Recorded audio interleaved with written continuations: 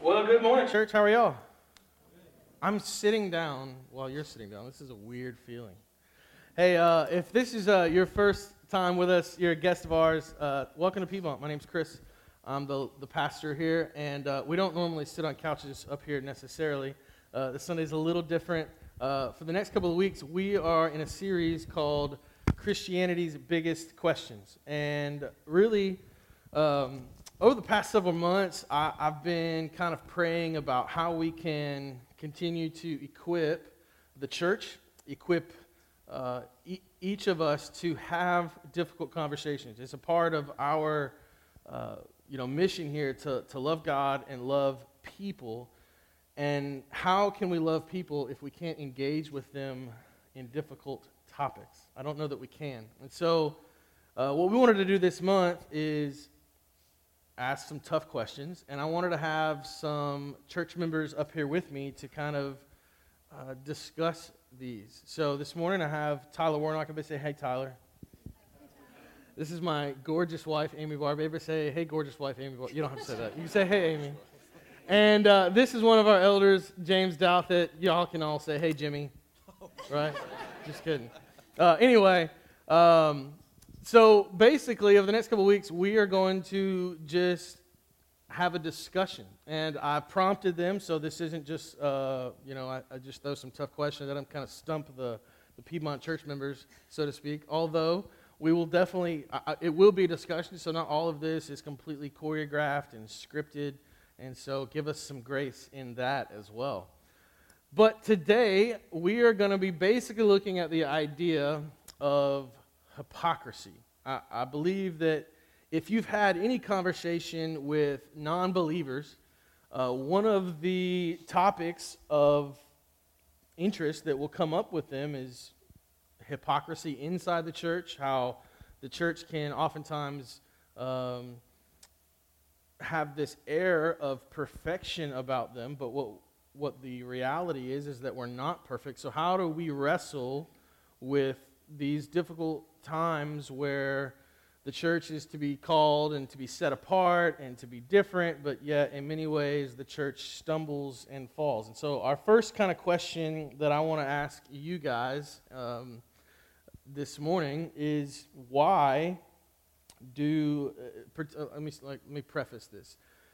Act as if I'm the agnostic, the atheist, even maybe, someone else of a different religious group. And I come to you, and we're sitting over a coffee table, and I'm across the table from you, and I go, why do Christians think they're better than everyone else? Why do Christians really feel that? So, don't all fight to jump once, but somebody's got to jump first. I'll say, first of all, I don't think that every Christian thinks they're better than everyone else. So I'm already putting a hole in your argument here. Yeah, but, there it is. No, I think, though, that that's a very hard question, because if you look at all the commandments in the Bible, start with the 10 Commandments, which is a pretty exhaustive list of how we're supposed to live. And if you follow those commandments, then you should result in a better life than someone who doesn't. But that doesn't make you a better person.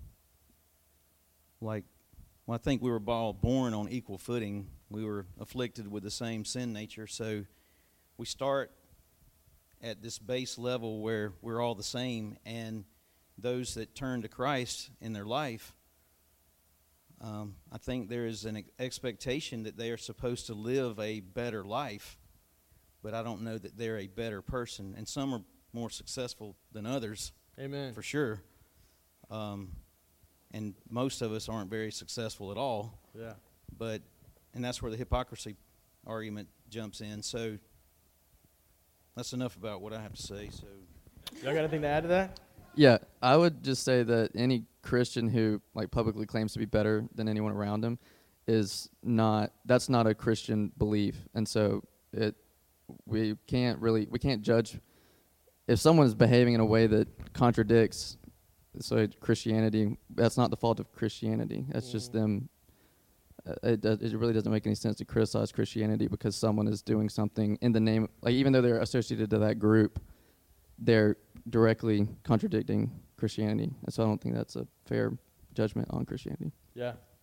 Before Amy goes in, I do want to give one example of where Jesus spoke of a parable of the Pharisee. Scripture, do it. I didn't write down the scripture reference. I'm sorry, everybody. Just look it up on your own. But there was a Pharisee that was praying in the temple, and he was very lofty about his prayers, and he basically stood in front of everyone and said, "Thank you, God, that I'm not like the tax collector, that dirty sinner in the back." I believe it's in the Gospel of Matthew, and it might be chapter 14. Don't hold me to that. See, so just look it up, though. And then the poor tax collector probably overheard all that, but when he came forward, his prayer was much more genuine and humble, and he said, "Please forgive me, God, I am a sinner." And, look at the difference between the two. And so I think Jesus later mentioned something about who was actually heard and who was not heard, in that story. So Yeah, there's different points. We're talking about casting the first stone and, something in your eye and Right. my eye. I don't remember all the words. That's all right. Amy, do you got anything added to that first one? Not necessarily. I think that they both gave really great answers. I agree. But I will say, I think where the miscommunication comes in between those of us who are in Christ and those of us who are outside of Christ, maybe looking at our lives, is our pursuit of righteousness. I think that's a word that people think is arrogant, and it has connotations, and there's almost like this aspect outside the church that holiness is a cuss word. And so I think that those of us who are in Christ, and as we're pursuing Christ and Christ's righteousness, and we're trying to be set apart, and we look different, all they know how to do is look at us and mock us and say, well, they're just arrogant. They think they're better than us. But I think, like Tyler said, they're not going to understand that. And if people are, claiming to that we are better than you, then they're missing the point of Christianity. And you can't just throw the baby out with the bathwater, to use your favorite phrase. All right, so I'm going to take a little bit of a turn. What responsibility should the church feel, like people who are truly in Christ? Should we feel any more responsibility, or should we just not at all, about those who would profess faith in Christ, but maybe live in that manner that I am holier than thou? Or should we just, ignore them, throw them out with the lot, say, hey, atheists, those people who say that, they're crazy, don't worry about it. Or should we somehow, what can we do in that situation? Is there anything? If I understand your question, I think my answer would be that we're supposed to rebuke people who are doing that if we see that. I don't have the scripture reference, but when Paul goes to Peter and says, hey, you're being a hypocrite because when Jews weren't around, you were perfectly comfortable with the Gentiles and you were eating with them. But then when these Jewish leaders came, you decided that you couldn't be seen with these Gentiles anymore. So Paul rebuked them, like we looked at in our Bible study on Wednesday night. I think it was Galatians 6. Yes, Galatians 6. We're told that we have to rebuke other Christians for their transgressions. We are told that we have to call each other out. We have to hold each other accountable.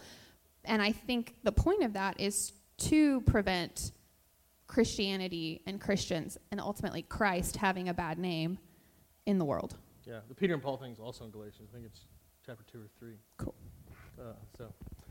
All right, so let's kind of, anybody want to add on that? Well, I was going to say that after church, we're going to have a rebuke line here. So it's a couple people in the church that are real good at it, so line up. So I think this first question kind of gets us to another place.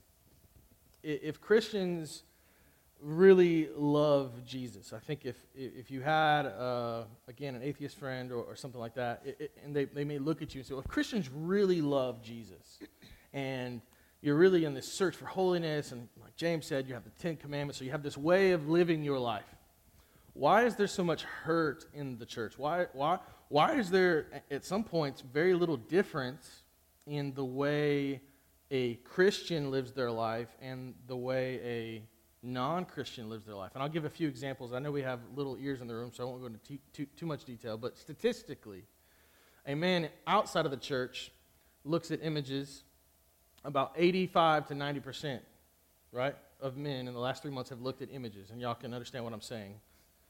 Inside the church, that statistic doesn't change much.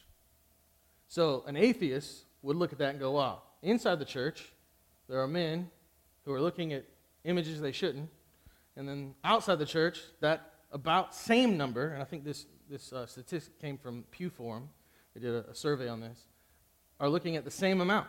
And so you look at that issue, you look at the issue of abuse, and there's still high levels inside the church, there's high levels outside the church. There's a lot of sins, to use the church word, that are still happening inside of, not necessarily the church walls, the literal four walls, but within the church body at the same rate that they're happening outside of the church. So if you people really believe in love, how can you hold that view? I mean, how do you rectify that? Or reconcile that, I should say. Well, I'll jump in, let y'all think. So Romans 3:23 says all have sinned and come short of the glory of God, and that doesn't change just because you now go to church. So the same sins that plague society are also prevalent in the church, and the same struggles. And I think sometimes people realize they may have a problem, and they come to church thinking that that's going to fix them. But ultimately, that's not the remedy, is to fix this one area of their life or this one sin or this one problem they have. The purpose of coming to church is to find and build a relationship with God through Jesus Christ. And so when you do that, then that's when your struggles become easier to manage. But I think that fundamentally people are drawn to something that's going to fix. It's like going to the doctor, and I want this, I want to get this sinus infection fixed, but I'm sick all over, but we're just going to address this right now. And I think going to church, you have to humbly realize that at some point, it's not just one area in your life, it's your whole focus in life, and that you need to fix it all. And you're not going to be cured like overnight, and you may not ever be. I mean, I think Paul said he struggled with things, throughout his life, so why shouldn't we expect the same? So that's kind of my thing, is when people are asking, I think the outside people that don't go to church, I think they look at churchgoers as, hey, they're the people that have it together, and they look at us like we don't. And that's not necessarily the case. I think the picture that's drawn in society of what church people are like is inaccurate.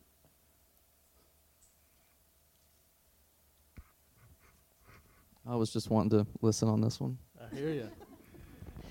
I think the other aspect that we have to address, in addition to we're still sinners inside the church, is that there's spiritual warfare. And unfortunately, as long as we're this side of heaven, there will be suffering. And Scripture says that the enemy prowls around looking for people to devour. And so those of us who are in Christ come under attack. And because we are fallen, because we are sinners, because we are imperfect, we fall sometimes. And as much as, many of those examples you mentioned break my heart, they're just going to be present this side of heaven, unfortunately, until we are fully restored. Yeah. I think there's also something, getting to your sinus infection thing, when we go to church to fix the sinus infection.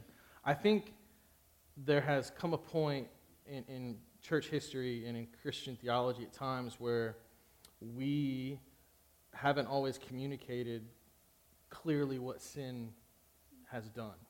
It hasn't made us sick. Sin made us dead. Like we were dead. So there's no fixing that symptom. Right. Most of us, when we go to the doctor with a sinus infection, we really just want the symptoms to go away. We don't necessarily care about the infection. We do, but really, if you get the symptoms go away, we can just go out on life. When we look at sin, the symptom is that you're dead, period. And what we need to remember is that just because you try to clean up a corpse doesn't make it any less dead. It's still dead. And so the only fix is to go to Jesus, and then he gives you life. And even further, once he gives us this life, and Scripture says that we're a new creation in Christ, I can remember when I gave my life to Jesus when I was 19 years old, thinking, wow, everything is going to be perfect. And then I got back to reality really quickly to go, yeah, I'm still dumb. Like, I still make bad mistakes. Like, I still do things that I don't want to do, and the things that I do want to do, in Paul's words, I don't do. And so there's this constant battle of flesh and new spirit inside of me. So I think it's important for us to remember that and to speak that over each other. So to get back to this idea of loving the church well, Amy and I brought up something. I'm going to throw another curveball at you guys. If you knew I was going to throw so many curveballs, would you have still said yes when I asked you weeks ago to do this? I asked Amy, so she has a little bit of a lead on this one, so I'm going to give you the first opportunity. We look at pain and hurt and trouble inside the church, and I have a hypothesis, or I'm going to form it in the way of a question. The basic question is, why do you think we've gotten do you think we've gotten to a place where there's more pain, more hurt in the church in 2020 than there was, let's say, 1,500 years ago? If your answer is yes, no, maybe, whatever, why do you think we've gotten there?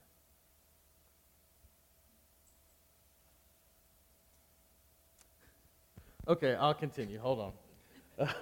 You did not ask me that question. Well, I asked you, okay. I What I said to Amy was, do you believe that the seeker-friendly church model, the model in many ways that we, to a certain degree, I would say, hold, like, I mean, we have cool LED lights, and we make sure that your coffee and water is good, and we create an environment for anyone of all walks of life to be able to walk into these doors and worship with us. Like, we try to create an environment for anyone. No matter where you are in the journey, you may hate Jesus, you may have been in love with Jesus for your 35 years of your life, whatever.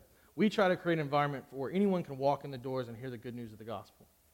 Now, some could make the argument that because of that environment creation, that seeker-friendly, that really, I will just say seeker-friendly environment, we have ignored some things that are difficult about church, such as Matthew 18 and church discipline, bringing them down front and spanking them, right, James? Isn't that what you said? Something like that, rebuking them? Do you think that there's an aspect, I mean, think about your years in the church. So you have less than her, you have less than him. Well, I'm not trying to throw you on the bus, James. Sorry, you're older. So in those years, how often have you seen church discipline? Like, Scripture speaks of church discipline, but how often do we see it? And because, I'm going to go ahead and answer for you, you haven't seen it very much. And because you haven't seen it very much, does that play into this idea of self-perpetuation and sin inside the church? Is that broken down enough? Well, I don't know that. And you could disagree with that. I know in church discipline, it usually says that there should be 2 or 3 leaders in a church to address something going on with an individual privately, I think. So initially. Yes, basically it's one-on-one. So, one person goes to one, and then when they don't listen, then 2 go to 1. Right. So I think privately it does happen, because there are times that I've had to tell King Kemper to straighten up. Yeah, so there he is.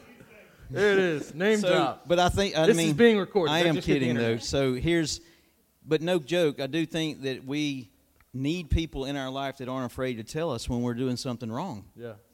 Especially, I mean, if it becomes known, it's like, look, this is so damaging that you need to do something now and not go in that direction. You are out of line, and I'm telling you this because I love you, and also I don't want you to embarrass me. But I think that I say that jokingly, but there are people that we need in our life that will tell us that. Yeah. And I think that's the hard part about being a friend, is that we're not good at that, at telling people when they're really off track, and they need to be told. And it's hard to, because I'm not good at that. But friendship's a two-way street, right? Yes. So me and you are friends, but you may not feel like you have the ability to speak into my life for whatever. Maybe I'm, hard-headed. Maybe I've just never been vulnerable with you in that fashion. So there is a two-way street in the sense that we can't just be the people who's always going to, if I always go to Tyler or you and say, hey, you guys really stink at XYZ, but you've never opened the door for me, I'm just kicking the door down. So there's an aspect to the believer that needs to live a life with people around us that we have given them the key to our door, that they can walk in and speak into our life, right? I mean, isn't that an aspect of it? Well, sometimes you have to, if there's a toehold, you're going to have to take it. A toehold. Yes, if they No idea what that crack means. the door, then sometimes you need to go ahead and push it open. If somebody's offering, wanting you to be a part of their life, then you need to take advantage of that and say, look, this isn't just a friendship, man. This is serious, where you're going to help me move forward in my daily life in the right direction. And I want you to do the same for me. And so I think if you make it clear up front, then it's a lot easier later if there's an issue. And that's, the conversation can start hey, man, you're not going to like what I'm about to say, but I've really been watching you, and here's what I think, and you need to tell me about this, And so that is hard. Amy, you've been itching. I see it. I was just going to say that we are not responsible for the other person's reception of what we say. We are responsible for our obedience to the Lord. And the Lord makes it very clear in his word that we are supposed to call out sin in other people's lives. As uncomfortable as that is and as hard as it is, I don't think that we can use, I don't have a place to speak into their life as an excuse, because Scripture makes it clear that if you're in Christ and I'm in Christ, I have a place. But there's a balance, though, right? Absolutely there is. But if I see something and the Lord has laid it on my heart to say something to you, I have to be obedient to that. And I also, you made me lose my thought. Why did you interrupt me? Hey, what happens on the stage stays on the stage. Right? We're not going to bring it home with this. My bad. This happens all the time. So say you had someone that you knew that you weren't super close with, but you knew of a sin that they were committing, and you felt compelled to do what you could to help them. Do you not first start with building a relationship? Would that not be the best strategy if the end goal is to actually get them to stop the sin? Or do you just skip straight to telling them what's up? So in the passage I referred to earlier, Galatians 6, it says to go to them and address their transgression with gentleness. And so I think the way that you apply gentleness would depend on the nature of the relationship that you have with them. But what I was going to say earlier, and I think answers your question, is that we are not responsible for their discomfort when we go to them and say, hey, I see this sin in your life and it's going to destroy you. And so because I love you and I care about you, I need to say something. We need to focus more on the fact that their eternal soul is at stake. And so I think if you frame it that way and you're thinking about eternity and whether or not they are going to come back into the fold and experience life abundantly in Christ or go to hell, then I think that totally can, if you let it, kind of ease some of that. When you frame it in the sense of eternity, it's completely different. It makes their temporary discomfort seem like we're talking bigger stakes now. Exactly. Yeah. Well, I want to make sure that we're clear. Just if someone's in Christ and there is a sin in their life, that sin is not separating them from Christ. In the sense, they are in Christ, firmly planted forever. So when you say that it has eternal ramifications, really what it has is it has ramifications for their abundant life here. Mm-hmm. There's an aspect that it plays to, their afterlife and, crowns and their jewels in their crowns. But I think it also plays an aspect to the witness. Mm-hmm. So it's more of an eternal aspect for others as well. Because I could have sin in my life, but I am firmly planted in the person and work of Jesus. And so I could live that one sin, Lord willing, I wouldn't, but it happens. There's things that certainly do that. for the rest of my life, but that doesn't separate me from the love of God. Sure. Right? Mm-hmm. Can I play devil's advocate Yeah. to you?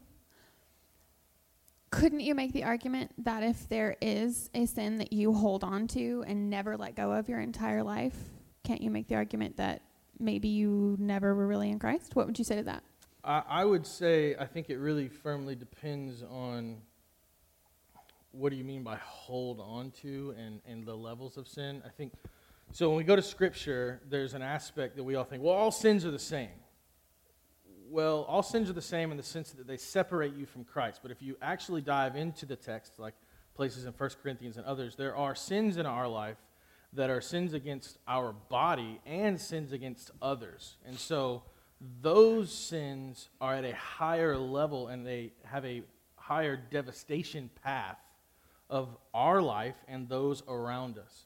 And so I think to say that, well, if you just keep doing that sin, then you're not in Christ, I personally would not be comfortable saying that. But I don't judge someone else's salvation. That's not my job to do. As a Christ follower, it is my job to inspect fruit. And so if there's a believer who recognizes the sin but still walks in it, like they're struggling, they're repentant of it, but they still just keep following it, that's a very different situation than the believer saying, either A, I disagree that it's not sin, so there's a doctrinal or theological issue there, or B, I recognize it's sin, I just don't care. That one I would go, if you recognize it's sin and you just don't care, I would then look at that believer and go, so you do not care that the Lord of all creation has told you not to do this. The guy who gave his son for you, died on the cross for that thing, and you don't care. Then maybe you don't care about the Lord himself. Like, I think that's kind of a say. Again, I'm not saying that they don't. I'm just saying if you would look at sin in the face and say, nah, I don't care. Jesus doesn't matter more than sin. Because Jesus is supposed to be the only thing that matters in our life. Like, he gives us purpose in everything else. Does that make sense? Yeah. Okay. All right. Let's get back on track. All right, so the third kind of the question coming off of this idea of hypocrisy gets us to this point of, are Christians different than non-Christians? And there's a place in Scripture, it's in 1 Peter, and there's others that talk about this idea of being set apart. You're a royal priesthood. You're called to be holy. What does that mean for the follower? Like for the Jesus follower? What does it mean for us to be set apart? And then what are we set apart from?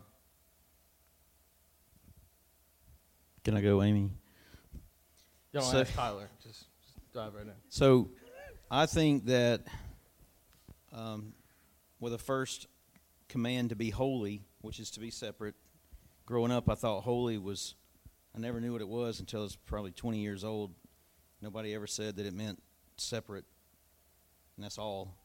It just means distinctively different from something else. So in Leviticus, God was, I guess, talking to Moses and said, be holy, for I am holy. And I think that's the first instance in the Bible where it says, for you, people, be holy. And then I think in the rest of Leviticus it talks about how you can be holy. And there's a ton of rules in there, like don't eat pork, catfish, shrimp, those sort of things. And so I think that the early Jews adopted that rule book, and that's how they became holy. And then in the New Testament, we hear from Paul where he says in Romans 12, he says, transform your mind, don't be of the world, be different. And so it's not real clear exactly what he's talking about, but I think that we generally know what the world behaves like. It's usually very self-centered, and to go with that, we hear later, I'm cheating here, but in Philippians 2:3 it says, regard others above yourself. So when you if you look at that, that's definitely not worldly, is regarding others above yourself. So you push yourself back in the hierarchy of what's important, and humble yourself and put others first, and in addition to following the structured life that God outlines in the Bible. And I think many people look at it and say, hey, the Ten Commandments, man, and these other rules are so restrictive. But I think what they fail to realize is this is just like a rule book for a great community. Mm. If you follow these rules, then your life's going to get easier. There was a 90s song. Oh, man, I forget the name of the band, but it was Basic Instructions Before Leaving Earth. La, la, la, la, la, la, la. Nobody? I know it. Thank you. Appreciate that. It was a great rendition, all of you. Thank you. Know the band? Come on. If you go to Spotify and you're like Youth Group Greatest Hits, it's on there. I bet. But Basic Instructions Before Leaving Earth. For those of you that didn't get that spelled out Bible in an acronym. Anyway. Oh, okay. So, but anyway, I think that to be different, well, let's back up. If your life isn't different except when you're in front of someone else, then I don't know that you're different. It's like a lifestyle change, not a behavioral change. When I go here and there, I behave a certain way in church, school, out to eat, with my friends. I got 5 different behaviors that I crank the dial out. I get tuned for this, or this. So I think that we're supposed to live a solid, meaningful life that is unwavering and not changing. It's holy, and not just sometimes, but we strive for that all the time. And anyway, I may digress here. So I actually don't know the answer to this, because I don't see any reason that a non-believer couldn't follow, we'll call it Judeo-Christian values, which most of them do.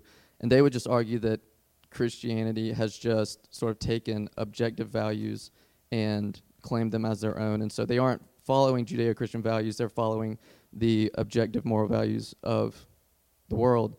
It just so happens that it makes them look nearly identical to a Christian outside of they would probably drop the whole homosexuality being an issue part. And so I actually don't know. Okay. I'll rebuttal to that in a minute. No, do it now. Go do it now. So I think for someone to try to say that you could follow, I think to a certain degree, yes, you're right. People could follow the moral and ethical values of Judeo-Christianity. I think the primary difference is a person in Christ has the Spirit of the living God giving them the power to do so. And so the person outside of Christ would find themselves kind of faking it. It wouldn't be a heart thing. They could perform actions on the outside. And so, whereas the Christian is being changed on the inside. It's this process in Scripture called sanctification. And so, our actions as Christians are just the manifestation of the inner spirit moving inside of us. So, it's almost like there's a personality thing out there right now called the Enneagram. So, the difference between the Enneagram and a Myers-Briggs and a Clifton Strengths Finders is that the Enneagram does not talk about what you do expressively on the outside. Mm-hmm. It only talks about your motives. Whereas Myers-Briggs, Clifton Strengths Finders, the red color test, all those things talk about your actions, the way you do things. Mm-hmm. And so, yeah, somebody could come to the scriptures and go, oh, wow, here's how I need to treat people, turning of the cheek. Here's how I need to do this. Here's how I need to, adorn myself, whatever. But all of that would be an external thing only. There would not be any heart change, because on the insides they would still be completely dead.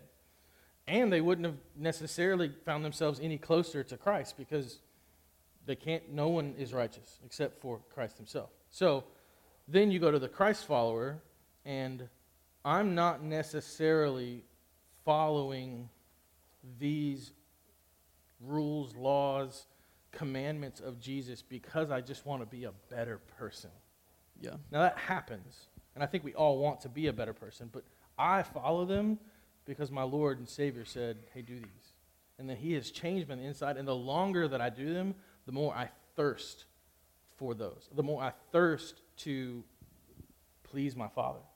And so I think the motives change. So I think it gets tough because there's a lot of, and we're running short on time, so there's a lot of good people in the world who have had nothing to do with Jesus. But the reality is, that's good from our perspective. They still miss the mark. I miss the mark. You miss the mark. Every person in and outside of Christ have missed the mark. And so I think the difference comes from the motives and the heart in which we do things, and then God's Spirit allows us to push forward and to become like Christ, as it says in Philippians 3. Last point to add. Anything? To that? To anything. We're wrapping up. I don't think so. We talked long. JD. I'll say one thing to Tyler. I know it's a surprise. But I think the difference between a Christian who is adopting the behavior that Jesus exemplified when he was here and the difference between a person that wants to follow his will for their life is the one thing that separates a non-believer from a believer is that we are instructed in the Bible in numerous places to meditate on God's Word.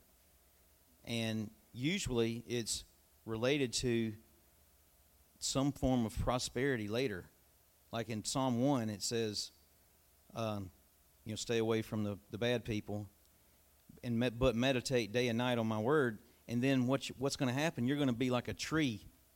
You're going to be strong. You're going to be able to handle what life throws at you. And so that's the end result. And I think that Christians look at that and say, well, our source of strength comes from God. And it comes from meditating on His Word. And it says that basically the same thing in Joshua 1.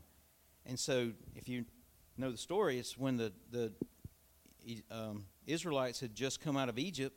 They wandered for 40 years in the whatever, Mount Sinai, doing the circle. Anyway, so they came into the Promised Land or heading that way, and then Joshua delivers this word and says, this is a word from God that if you meditate on my word, then here's how we're going to prosper from it. And I think that we do want prosperity, and we want to be strong, and I think that the non-believer doesn't realize that.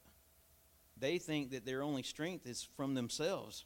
It's like, I can be stronger if I meditate on some positive Vibes. Yeah. If I can surround myself with positive people, positive sounds, that sort of thing. And I think that that's where Christians are different, and they're supposed to be different. And I hope they are.